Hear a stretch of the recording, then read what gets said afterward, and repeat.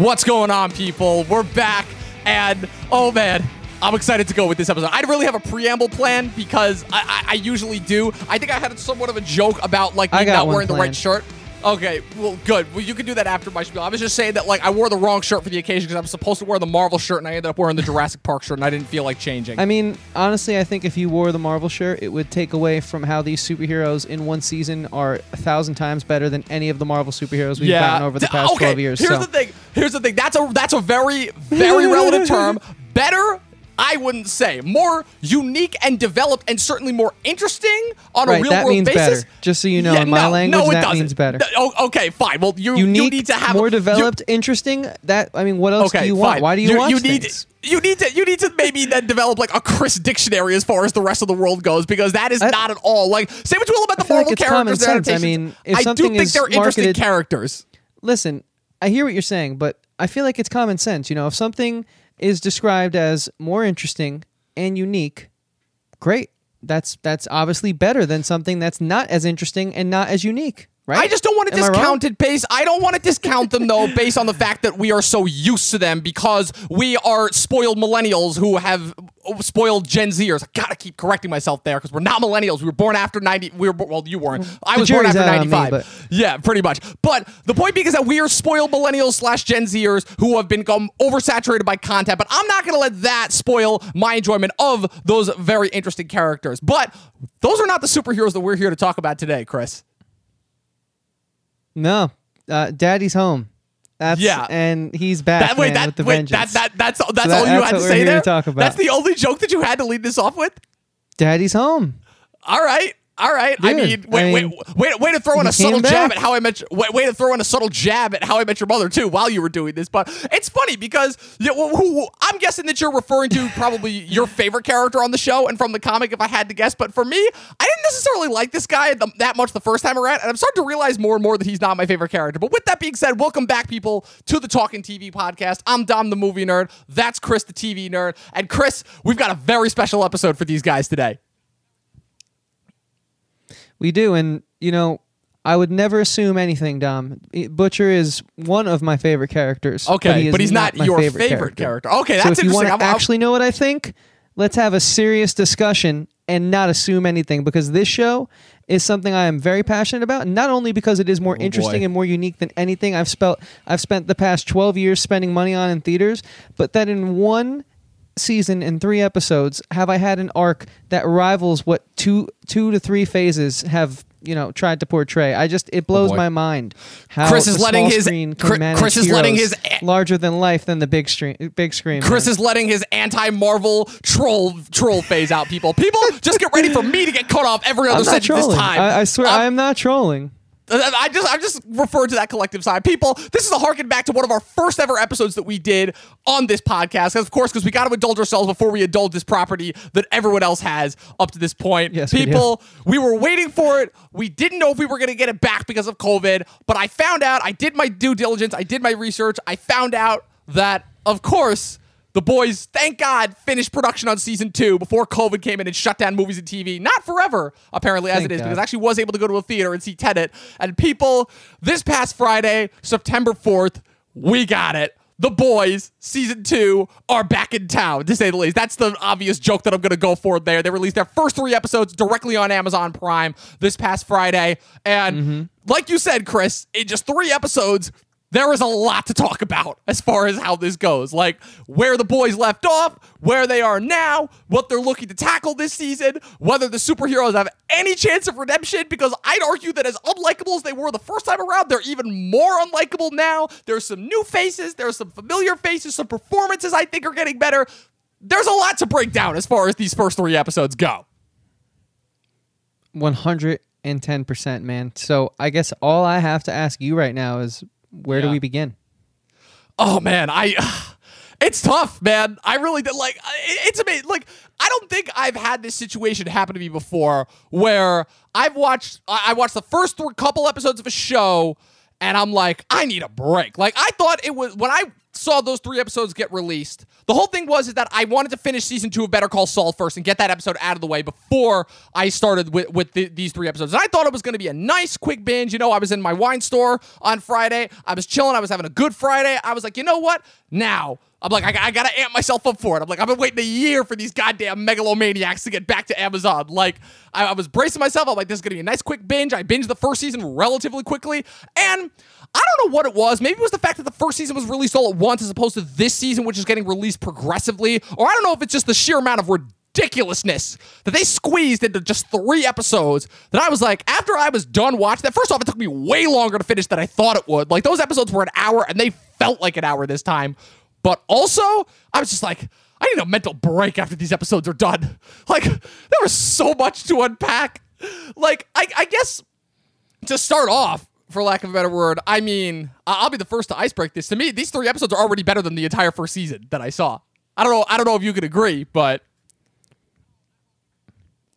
I can, and it's wild because the whole first season was incredible. Go check our review on it. I mean, it was one of the first things we did in the show, and it was like one of the first super overly positive reviews of a show. Like, we were hard pressed to find something negative to say the first time around.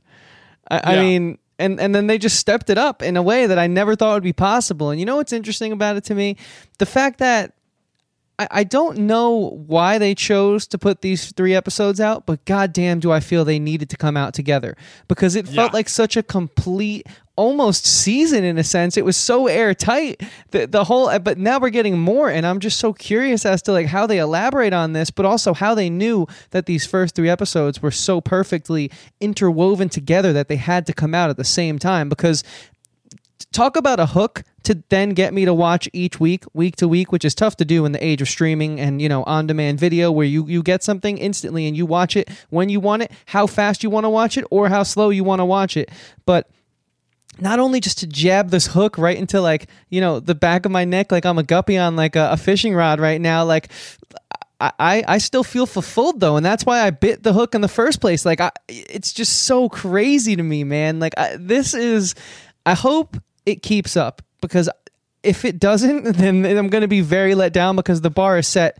It's like off-screen high. That's how high the bar is. It's ridiculously high. And again, it's funny because we've talked about this a lot, obviously, with sequels, specifically now with shows, because shows are basically movies at this point, well, with how fast they come with streaming, you know, where it's funny because the whole thing is, I remember a couple of criticisms coming out after the first season, specifically with the Red Letter Media review, because Red Letter Media, The Boys, I remember when they reviewed it, that was like one of the first superhero properties that they not only gave a positive review to, but like actually actively enjoyed. You know those guys. Those guys hate everything. Like, everything. So the fact that they gave not only a positive review to it, but were like actually actively enthralled by it and enjoying it, it left me a little bit worried, because they ended it and they were like, we were so invested in it that we forgot it was a movie, and then it ends on that cliffhanger, and you're like, oh man, how are they going to top it? And they almost didn't want it to get another season. It's like the Stranger Things syndrome originally, you know, where Stranger Things, we saw where that went as far as the seasons go. In my opinion, it almost might as well have been better off with just one season. But with this, if these 3 episodes have showed anything,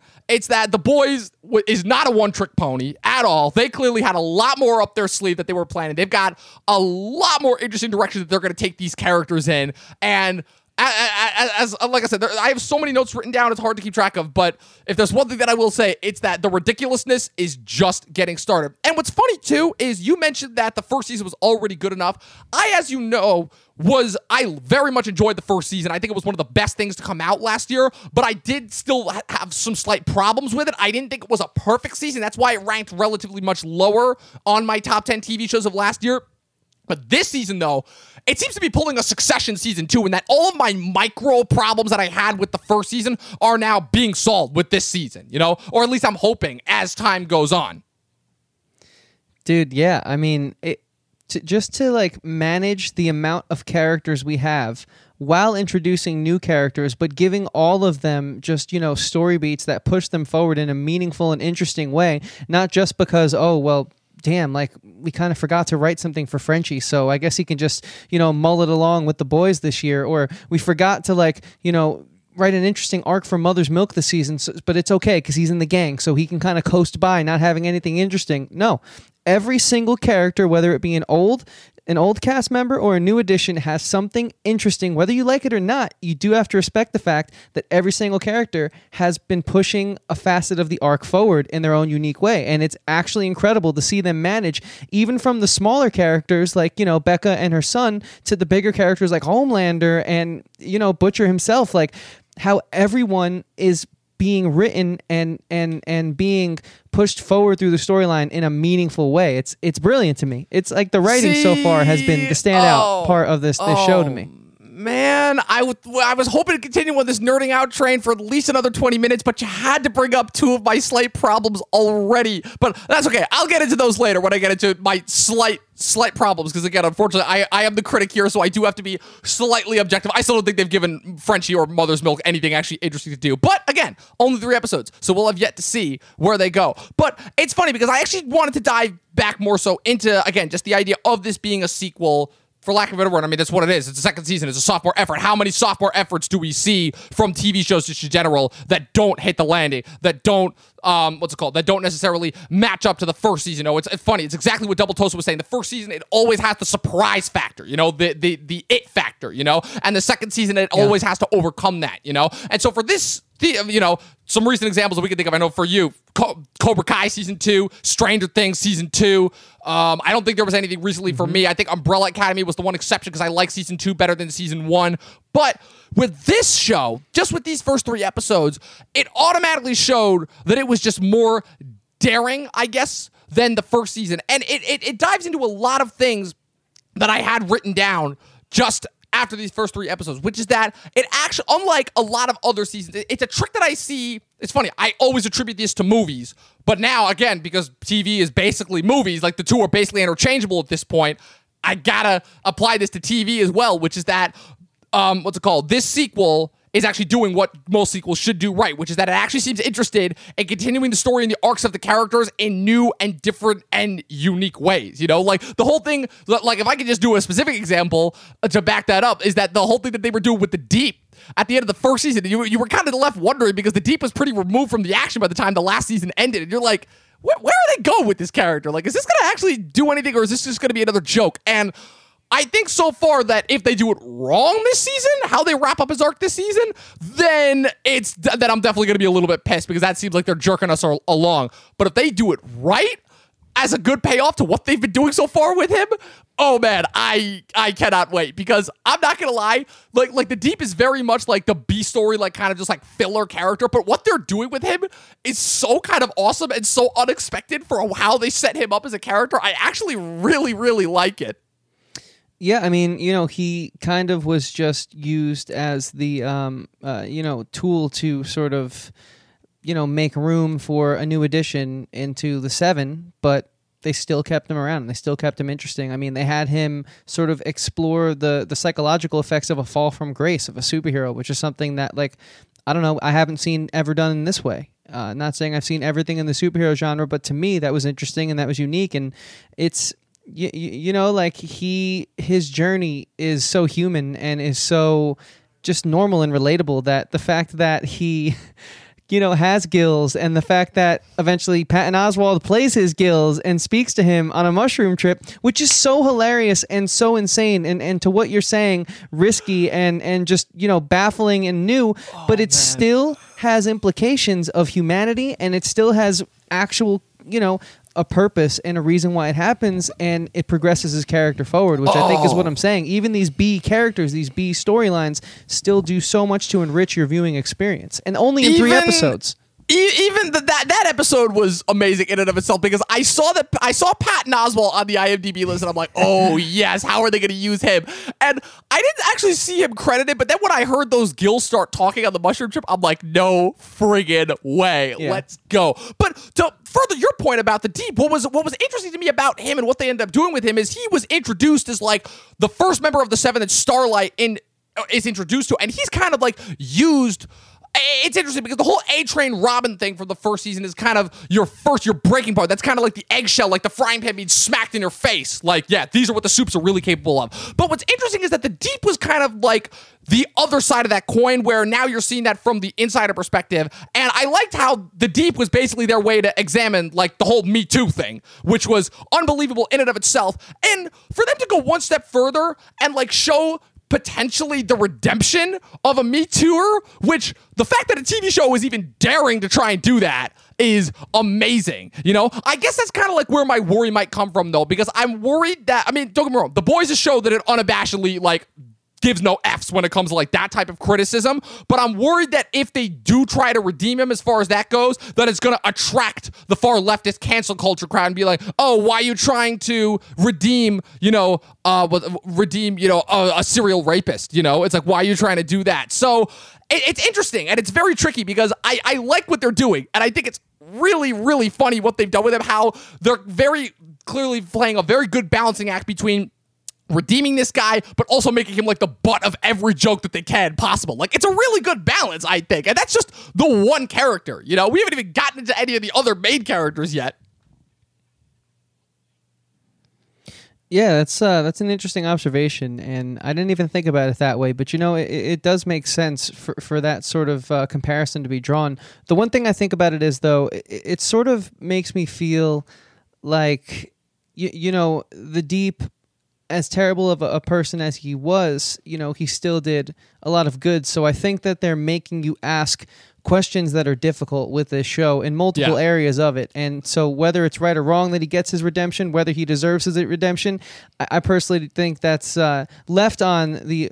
As of now, we've only had 3 episodes of the season. It's left on the audience to decide. But I think it's more so there for you to like have the kind of conversations we're having right now about it, and ask, you know, serious questions within the chaos, within the humor of it all. Kind of like what I was trying to say about, like, you know, and you know, another layer of the Deep, when the Gills are literally talking to him on the mushroom trip, he's actually benefiting from that, though. He's actually having a self-realization, a self-journey where he's comes out of it, as we grow to see, spoiler alert, very positively. It's sort of like a changed man who, while the others in the group, and when he meets up with the 7 later on, they don't quite believe him, he is trying to show that he's changed, but it's like, should you be happy that he changed because of what you brought up? So while this show has all this lunacy going on, it still has these human qualities that can't help but make you feel for these characters. It's insane to me. It's brilliant to me, honestly. It's to me, in 3 episodes. It's the thing. They're doing all this. It's the thing that made The Boys, you know, which is that being able to strike this really interesting contrast between having these very, very real-world pressing issues. Like I said, the biggest thing that I said on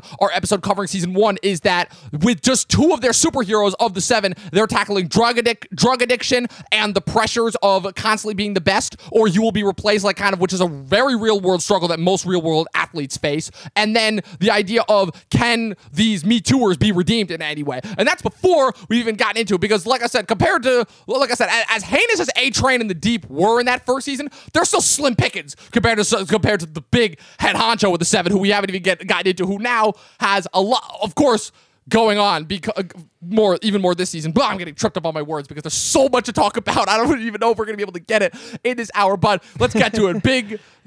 Big Blue himself, for lack of a better word. Big Psycho Blue, I'm going to call him, in order to differentiate him from Superman, because this guy is anything but Superman. Psycho Blue, I like that. Pretty much like Homelander. To me, the best character that this show came up with. Arguably the best. I would say it's tricky because the show premiered last year, but I think that it's going to have a majority of its run this decade. So I would say already possibly the best new character of the decade. And to me, the next step as far as the anti-hero train goes, both him and Butcher technically, but I think he's way more interesting than Butcher, at least for right now. But Homelander this season, last time we saw this guy, he was burning 2 holes through Elizabeth Shue's skull, but right before Butcher blew up that house. But as we saw, one of the biggest unsolved mysteries from the end of last season was solved, which is that Madeline Stillwell's baby is still alive and well. I was about to say, so all the people who are still freaking out as to what happened to that baby, you can calm down. But we saw Butcher was had a very rude awakening when Homelander revealed that his wife Becca was alive and well, and also the mother of Homelander's son, who we see and we see kind of Homelander, for lack of a better word, trying to act like a very weird, twisted version of Superman if he were a dad. And now without Stillwell to control him, he's trying to pull even more punches. You feel like there's that little bit of empathy that you had for him in that first season is just completely gone. But the good thing is that as even more heinous as this guy is this season, he's still got a couple of obstacles to overcome, and we'll get into that in a bit. But I just wanted to tackle into this idea real quick because what's interesting to me is that even though I think that with certain of the heroes with this season, they're settling them into their paths, some of them are it looks like maybe moving towards a redemption. Others of them, they're just going further and further down that train of insanity and just heinousness. And again, it's funny because the whole kind of inherent problem that I'm going to say when it comes to these sorts of things is that there's only so far you can take an unlikable character before it makes the show not wanted to be watchable, because as far as I'm concerned, a show can have as many great themes as you want, but if you don't like any of the characters, then it's not worth watching. And what the show has done very well so far is it's done a very good job of towing the line where these characters are, for the most part, all assholes. There's I think 2 likable characters on this entire show. And even they have certain qualities that you don't necessarily like about them. But every one of these characters also has something that you can empathize with, whether it be Homelander, raised in a lab without any parents, or Butcher, the fact that his wife and his basically any semblance of a normal life was stripped of him by these superheroes, or the Deep, who, as you find out this season with the whole Compound V revelation, that he what's it called? He started hearing animals when he was 9 years old. The sea creatures talked to him, and they were just crying out in pain and miserable, and it really, really disturbed him when he was a little kid. Or A-Train, who growing up came from poverty. So as despicable as he is, at the very least, you can kind of understand where he's coming from because he's constantly trying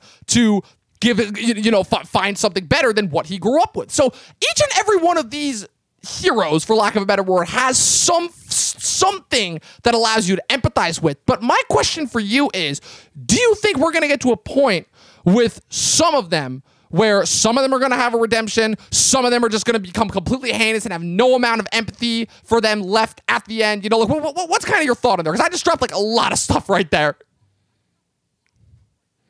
Yeah, where do I think the arc of the heroes is going this season? Yeah, just in general, because there's a lot of different heroes with a lot of different arcs. Yeah, kind of. Yeah, so I do want to say that in the first season, I was very much so more invested into the boys themselves and less the soups.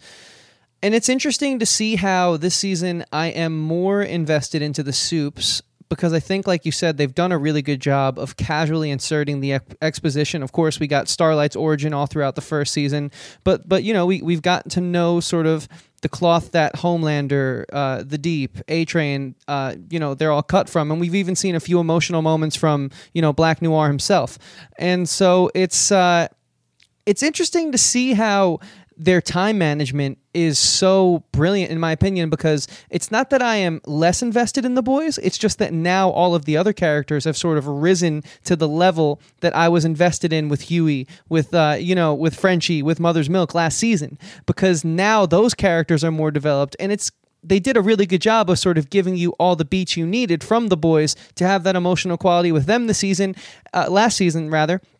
So now this season I'm kind of asking myself, there's humanity on both sides now, whereas there was some with Starlight in the first season on the side of the soups, but now there's really true humanity and pain and, passion to succeed on either side from both now, whether you want to back the twistedness of Homelander or sort of the drive of Huey to succeed against all odds, even if it is putting his relationship with Starlight, further down the can. So it's, again, the questions, I keep going back to the questions that they're making us ask ourselves while we're watching this, kind of like you brought up, getting into the whole, the Deep and the Me Too stuff. And so to me, it's brilliant. So where do I see these characters going?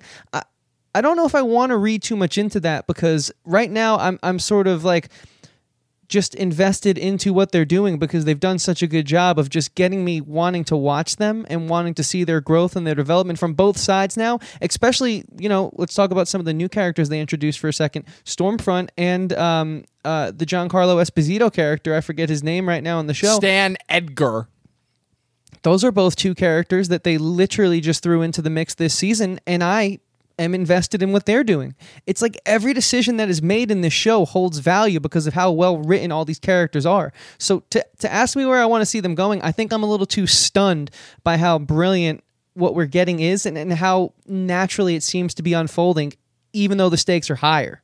But like, what do you think? Where do you want to see them going, It's interesting what you brought up about the superheroes and the boys, because as for season 1 specifically, because my whole thing is I had the complete opposite reaction to you. For me, I was way more invested in the soups than the actual boys characters themselves. Like I said, I wasn't the biggest fan of what they did with Frenchie and Mother's Milk, just kind of making them these one-note jokey side characters, for lack of a better word. Butcher, I felt like, I'm like, okay, I feel like this guy should be a lot more of an asshole than he is, like I feel like right now he's a lot more likable. And Huey, my whole problem with Huey, I had a big problem with Huey for that first season, because I was like, okay, he was miserable and pissed off and like actually wanted to do something against the soups because of what they did to Robin, and rightfully so, for 2 episodes. And then he kind of just becomes passive for the rest of the season. This season, though, it seems to be switched, because this season, with the exception of the Deep, I would say, and a couple of the other like ancillary ones, I would say that it seems that they're going out of their way to try and make the superheroes even more heinous, especially with the addition of Stormfront, And it's funny because I kind of liked how they threw in the Giancarlo Esposito character, where he basically is just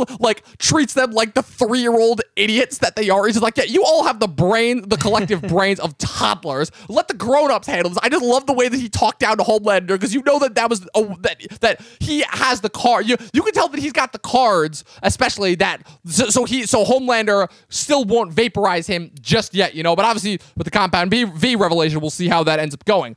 But what I find interesting too about this season of The Boys is that, specifically with the boys characters, is that, again, with the exception of Frenchie and Mother's Milk, because I still have to see more episodes, but as of right now, Frenchie is still doing the exact same thing that he was doing last season, and Mother's Milk is still doing the exact same thing that he was doing last season. So jury's still out for me on those two. But as far as Huey and Butcher go, I am 1,000% invested in where they're going now, because Huey finally, after like 6 episodes of just dealing with Butcher shit, finally seems to be growing a backbone and like wanting to fight back against Butcher. And I think he's got a very, very justified reaction to Butcher when he shows up again out of nowhere after he completely left them for dead at the end of the first season. And but the problem is that he's got so much PTSD on him, and it's finally starting to show, because he's got blood on him in every other freaking episode. This poor guy, they drove and impaled a freaking whale in the 3rd episode. He's just sitting there inside a whale. I felt bad for the whale because of how well they weave the web of the Deep, and every animal has stories and stuff. I felt so bad for that whale. Yeah. And then to jump over to, so that's with Huey, so I'm even more invested, because it seems like that kid's going to reach a friggin' breaking point at the end of this season that I don't know if there's going to be any coming back from. And then Butcher, to me, it's funny, because when I saw this in the trailer,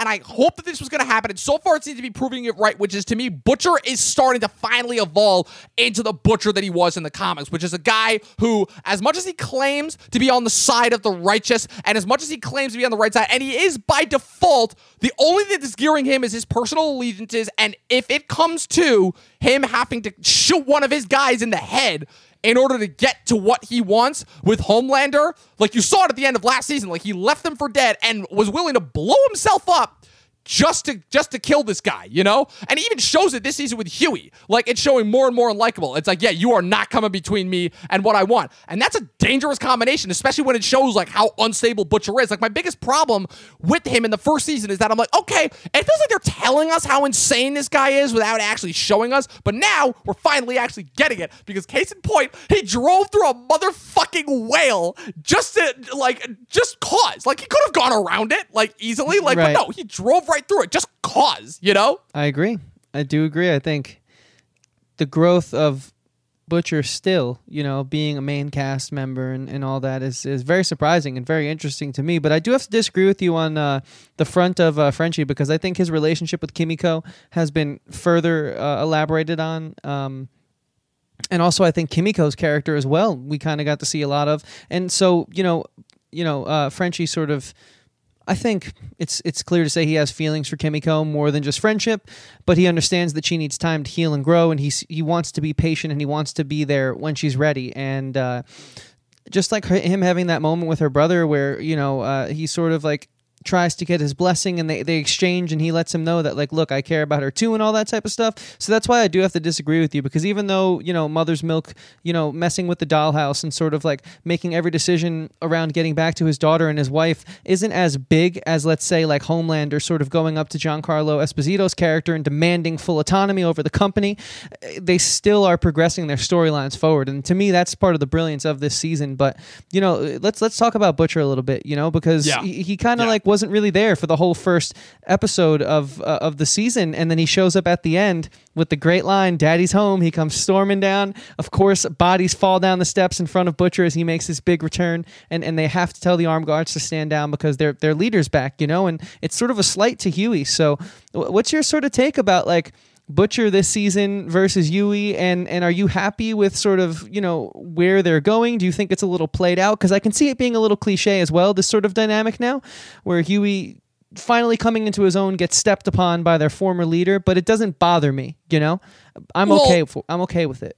Well, pretty much exactly verbatim what I was saying before. I actually like where they're going. I like that Huey it seems to be actually getting shell shocked, but also seems to finally be growing a pair and actually stepping into his own. And if anything, Butcher coming back in and just kind of stepping all over him right when Huey was finally starting to fulfill that leadership position, I think it's really interesting, and I think it's the arc that needed to happen as far as the boy goes, because it also plays into, to me, what I wanted to see happen from Butcher, which is the idea that Butcher and Homelander, if you really think about it, they are two different sides of the same coin, That was the whole point, that was, to me, the brilliance of seeing that last scene between him and Homelander at the end of that first season, is the fact that it shows that Butcher thinks that he's so bad, until Homelander comes in and fries the person that he was going to use as his target and then turns it around on him. But then Butcher blows himself up regardless of the fact that there's a freaking baby in the house. Those two are opposite sides of the same coin. And I like what they're doing as far as showing that, Butcher's really not that different from the Supes, And he's letting his drive to do what he wants overcome any sense of morality, very little morality that he already had, Which, like I said, I think is not only an improvement over his character in season 1, because season 1 he still seemed to be kind of playing along those moral gray lines, but I think also it's going to allow for, to me, some of the more insane moments and also some of the more really deep, dark moments that need to happen as the show goes forward, not just for this season, but for future seasons as well, I could very easily see a situation where at the end of the season, all of the boys, not just Huey, Butcher could find a way to screw over each and every single one of them, Butcher could get in the way of MMC and his wife and daughter again. That's a very easy thing to overcome, Frenchie, Butcher already basically openly admitted to the fact that if Kimiko became a problem with her brother, he would drop her, no question, right. Yep. So there was already that to deal with, And as far as, real quick, if I could jump into Kimiko as well, I liked Kimiko a lot, but she was kind of falling into that type category of just being the silent badass character that we've seen over and over again. And she had an interesting backstory, but even with her, I'm really happy with where they went this season as far as, the arc with her brother and everything going on there, and how that ended up being resolved in episode 3 gives her a whole new vision of Red as far as the rest of the season goes. So, I mean, the brother could have easily have just been a plot device, the terrorist they smuggled in and a reason to get from point A to point B, but then they go and they elaborate on him and they give him a voice and a personality, and they give us that awesome moment between, the sister and the brother where, she's like, look, he says, look, even though you're the big sister, this is what family does. Family looks out for each other. So I'm going to be here for you just as much as you're here for me. And we go on to see what happens to the brother, but I mean, it made it all the more impactful, and that's something they didn't have to do. And I think it's something that a lot of writing nowadays wouldn't have done, because I think it took a lot of work to create that emotional attachment to a character in 3 episodes that I would say rivaled someone who we saw most of last season, being Kimiko.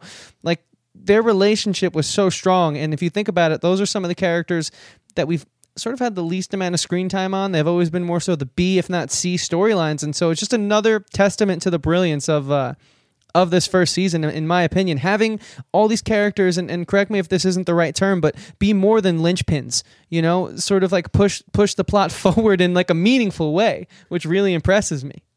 I hate to just be the one who's just kissing the show up the whole time. But no, you get it. You're entitled to it. It's your favorite show. We kind of did the same thing with Cobra Kai, but I mean.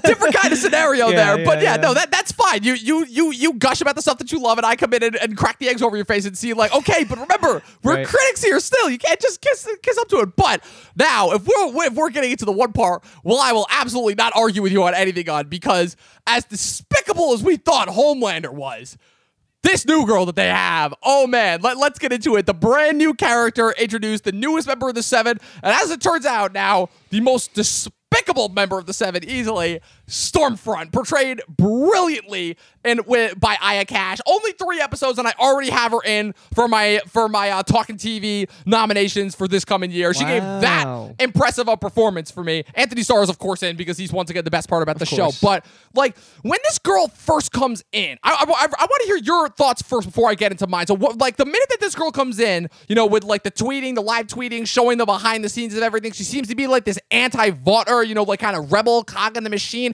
And you don't really know where her allegiance is going to be, So what were your thoughts on that first, before we specifically go into what she turns out to be? Yeah, so I kind of got to tackle this from 2 different perspectives. The first one's relatively quick, but I think it's important to start with. I love how this show sort of uses like data in regards to like social media tactics to sort of talk about how like, hey, look, our heroes are out there doing good, but our heroes are very much so our heroes, and they are a product.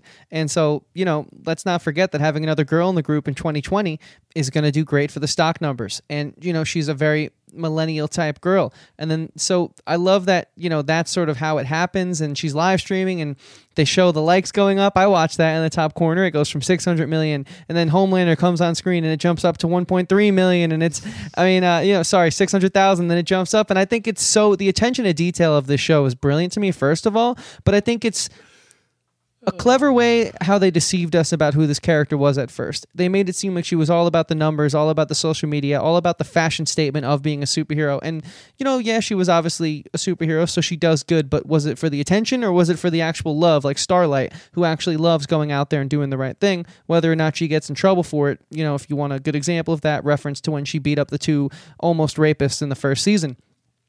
But you quickly realize that, no, this is a very complex character.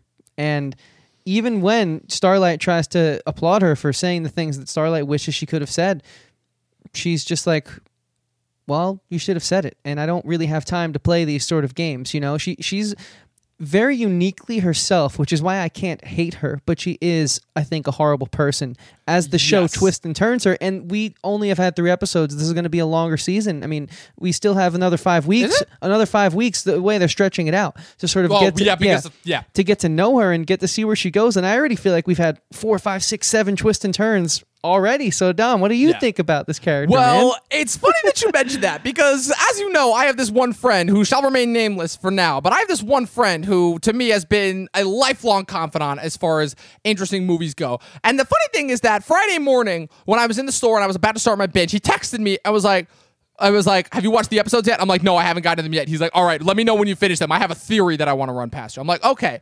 And it took me a while. Like I said, it was a busy day in the store. Customers coming in and out. The episodes took a lot longer to get through than I thought they would. So I was like, okay. All right, I don't know where this chick is going, but I like her at first. I think this is the first big thing that I'd seen Aya Cash in. I didn't watch that show You're the Worst that she's in. She'd only had a couple of bit parts in TV shows and movies, so bit that I would have to go back and like specifically look at her face in order to see her. I know she cameoed in a couple of different TV shows that we know. She was Jordan Belfort's secretary in The Wolf of Wall Street, but this really was like my first impression of her, and she knocked it out of the park as far as acting goes.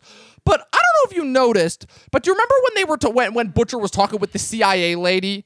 And he was, and she asked him, "Hey, have you ever heard of a hero called Liberty?" Yeah. I've heard the rumors that are circulating online. Yeah. So what do you know about all this? I'm about to bust down a big conspiracy theory that I think could be true, which is I did some digging as far as the comic book origins go. Yeah, I'm about to be that guy. And I found out that the comics version of this character was a male.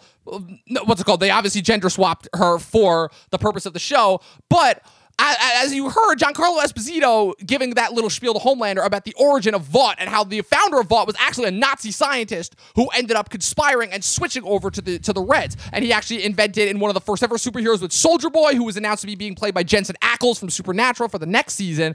And let's just say that my friend may have said, yeah, Stormfront, besides not being who she says she is, she's actually a what's it called? A former Nazi superhero / supervillain, which is this Liberty character who was a secret Nazi experiment. Similar, basically think of it as like a Nazi version of Captain America, basically. Right. And I don't remember exactly how it goes, but I think that she was frozen when Vought switched to the Allied powers, and now has been thought out, and it all makes sense the way I was thinking about it.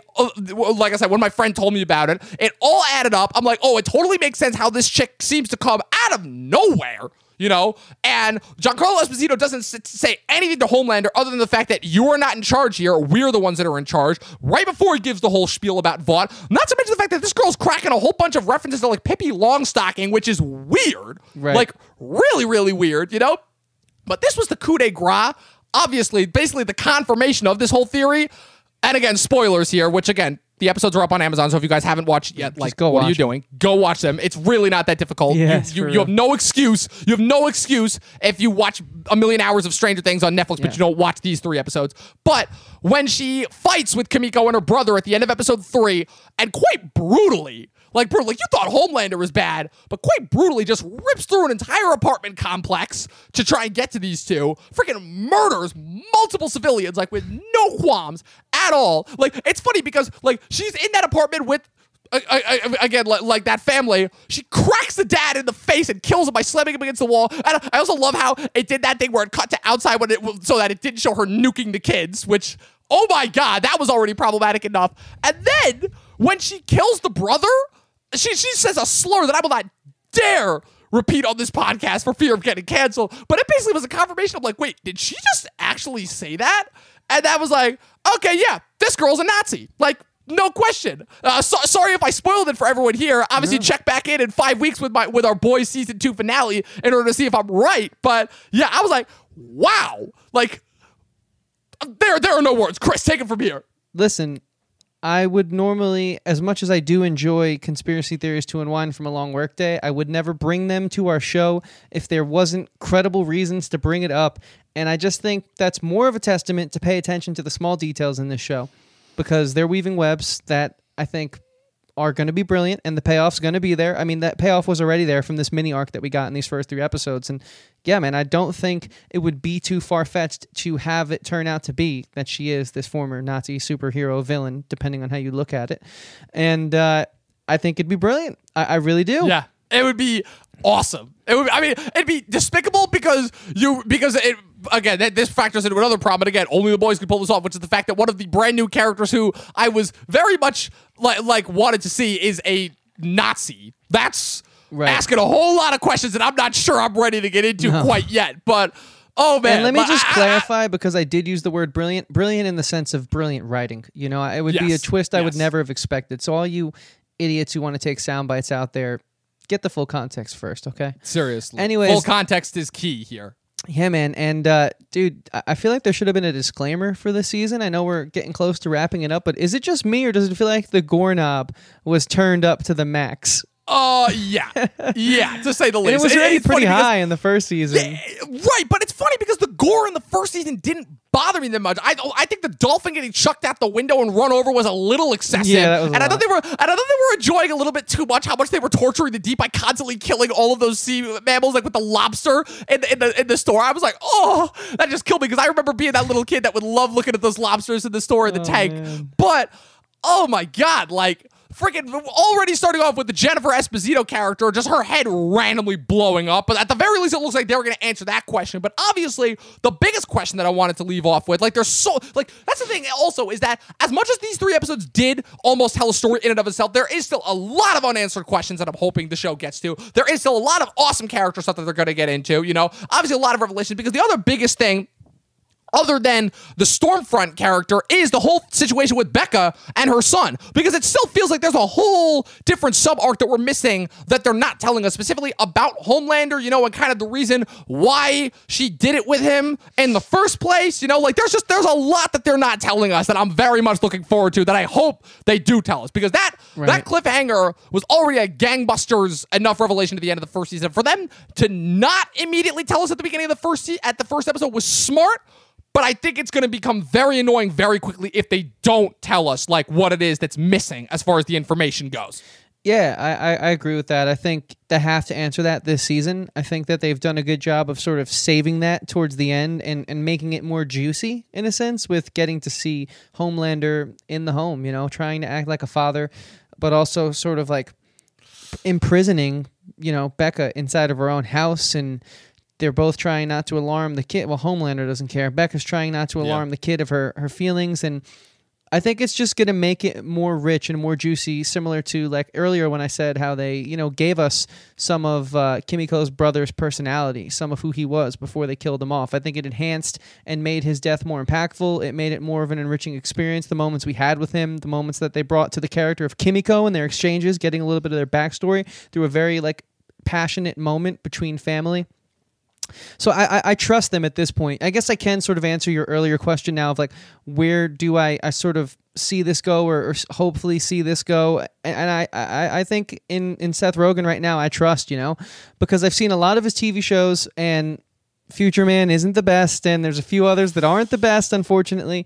But I think this one he's doing right. You can just tell that the decisions they're making that are different from the comic just enhance the visual experience and they enhance the television show and they have to be different for the web that Rogen's weaving based off the source material but in his own twisted, crazy way.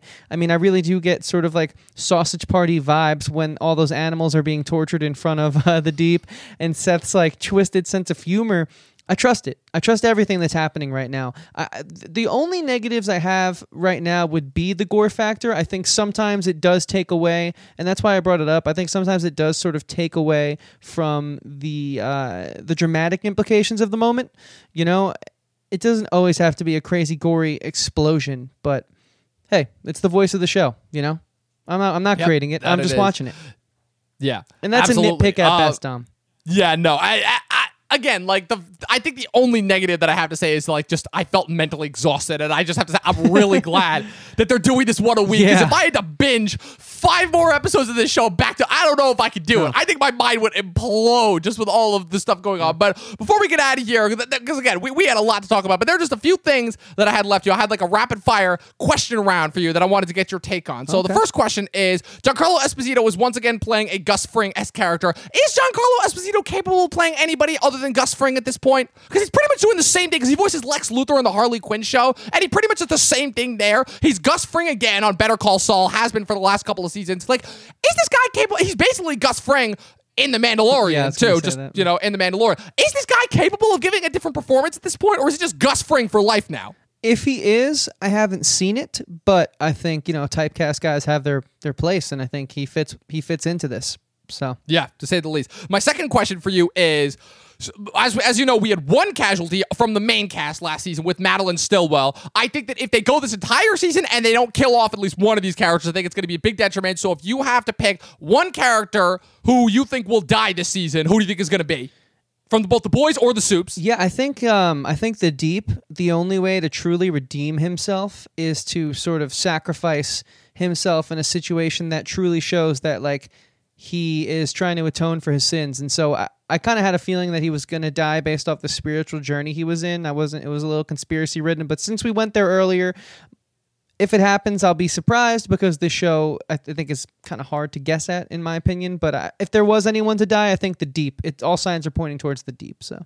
Yeah. My take is, yes, I agree with you 100% on the Deep, but I'm also saying Stormfront only because I think that if they go the direction with this character that I think they're going to, I think that for them to keep her alive at the end of the season, it both doesn't make sense logically for the show, because let's face it, she's Homelander 2.0 but worse, and in my mind, there cannot be 2 Homelanders on the 7. There just can't be. It just doesn't work that way, so I think that will implode somehow, but also just because of what her character represents, and like, they're not going to want to stick around with that character, I can see them sneaking her into and keeping her around, but like keeping her as like a background recurring role. But as far as being a main cast member, I don't see her lasting more than this season.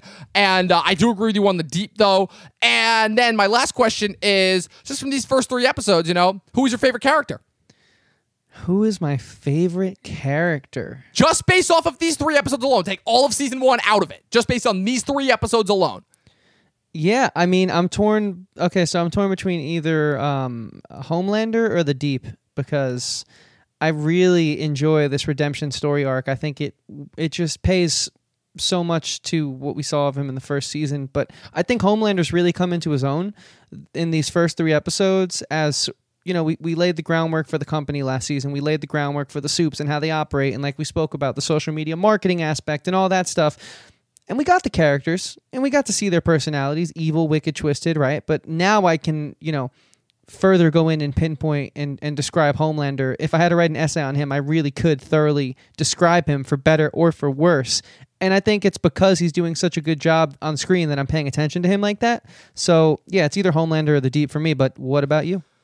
Well, see, it's funny because, I do think that Homelander is the best character that The Boys has put forth. I famously put Anthony Starr was my winner for this past year for the first ever Talkin' TV Awards ceremony. You guys should go check that video out if you haven't yet. But my favorite character on the show still remains from last season, Black Noir. No question. That guy is the MVP. Just like, with no words, just action. He is the biggest badass. He's got some of the funniest moments. He's got some of the most unnaturally heartfelt moments and also some of the darkest but also most hilarious moments. Like they made the opening scene just him slicing and dicing through that terrorist camp that they built up to be oh so bad at the beginning of the season. Then with him just like with the head and then trying to mess around with the little kid and the doll. Then with how he reacted to the Compound V revelation when he's crying in the hallway. And then the little gesture at the end when all the superheroes are next to the whale corpse and he just puts his hand on his heart like that. I was like,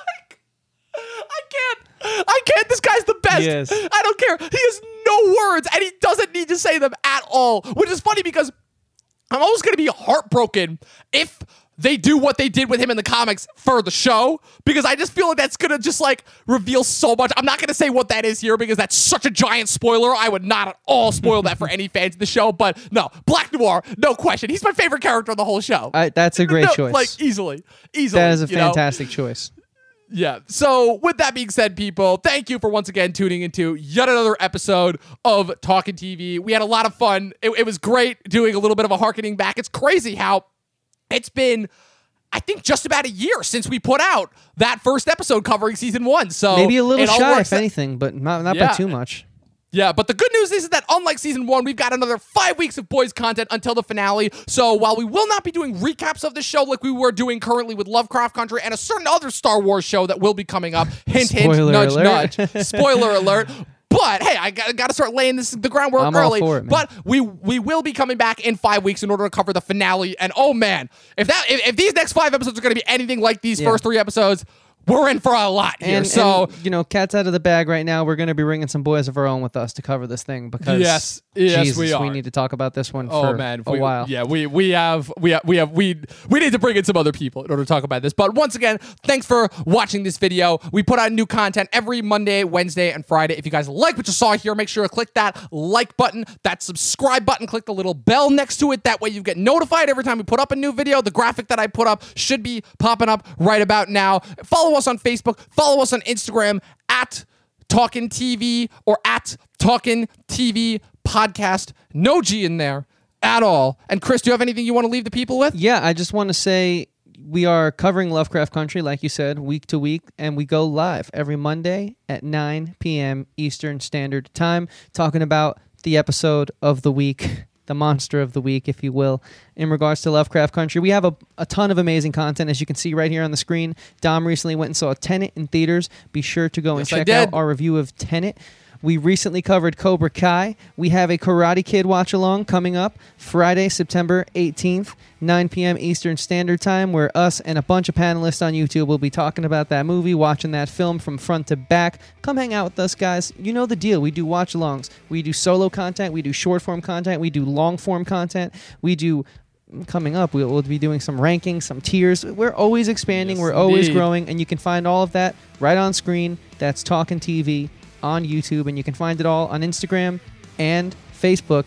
Talkin' TV Podcast. Talkin' spelled Talkin, no G. And if you are new around here, well, there's one and only one way we end this show. So I have to ask my main man Dom for the 51st time on the Talkin' TV Podcast. Dom, do you have a message to leave the people with here today? I'm going to do an Australian accent in order to mimic Butcher because, he loves talking like this. Watch more fucking movies, people. We out. Wow, that was really good.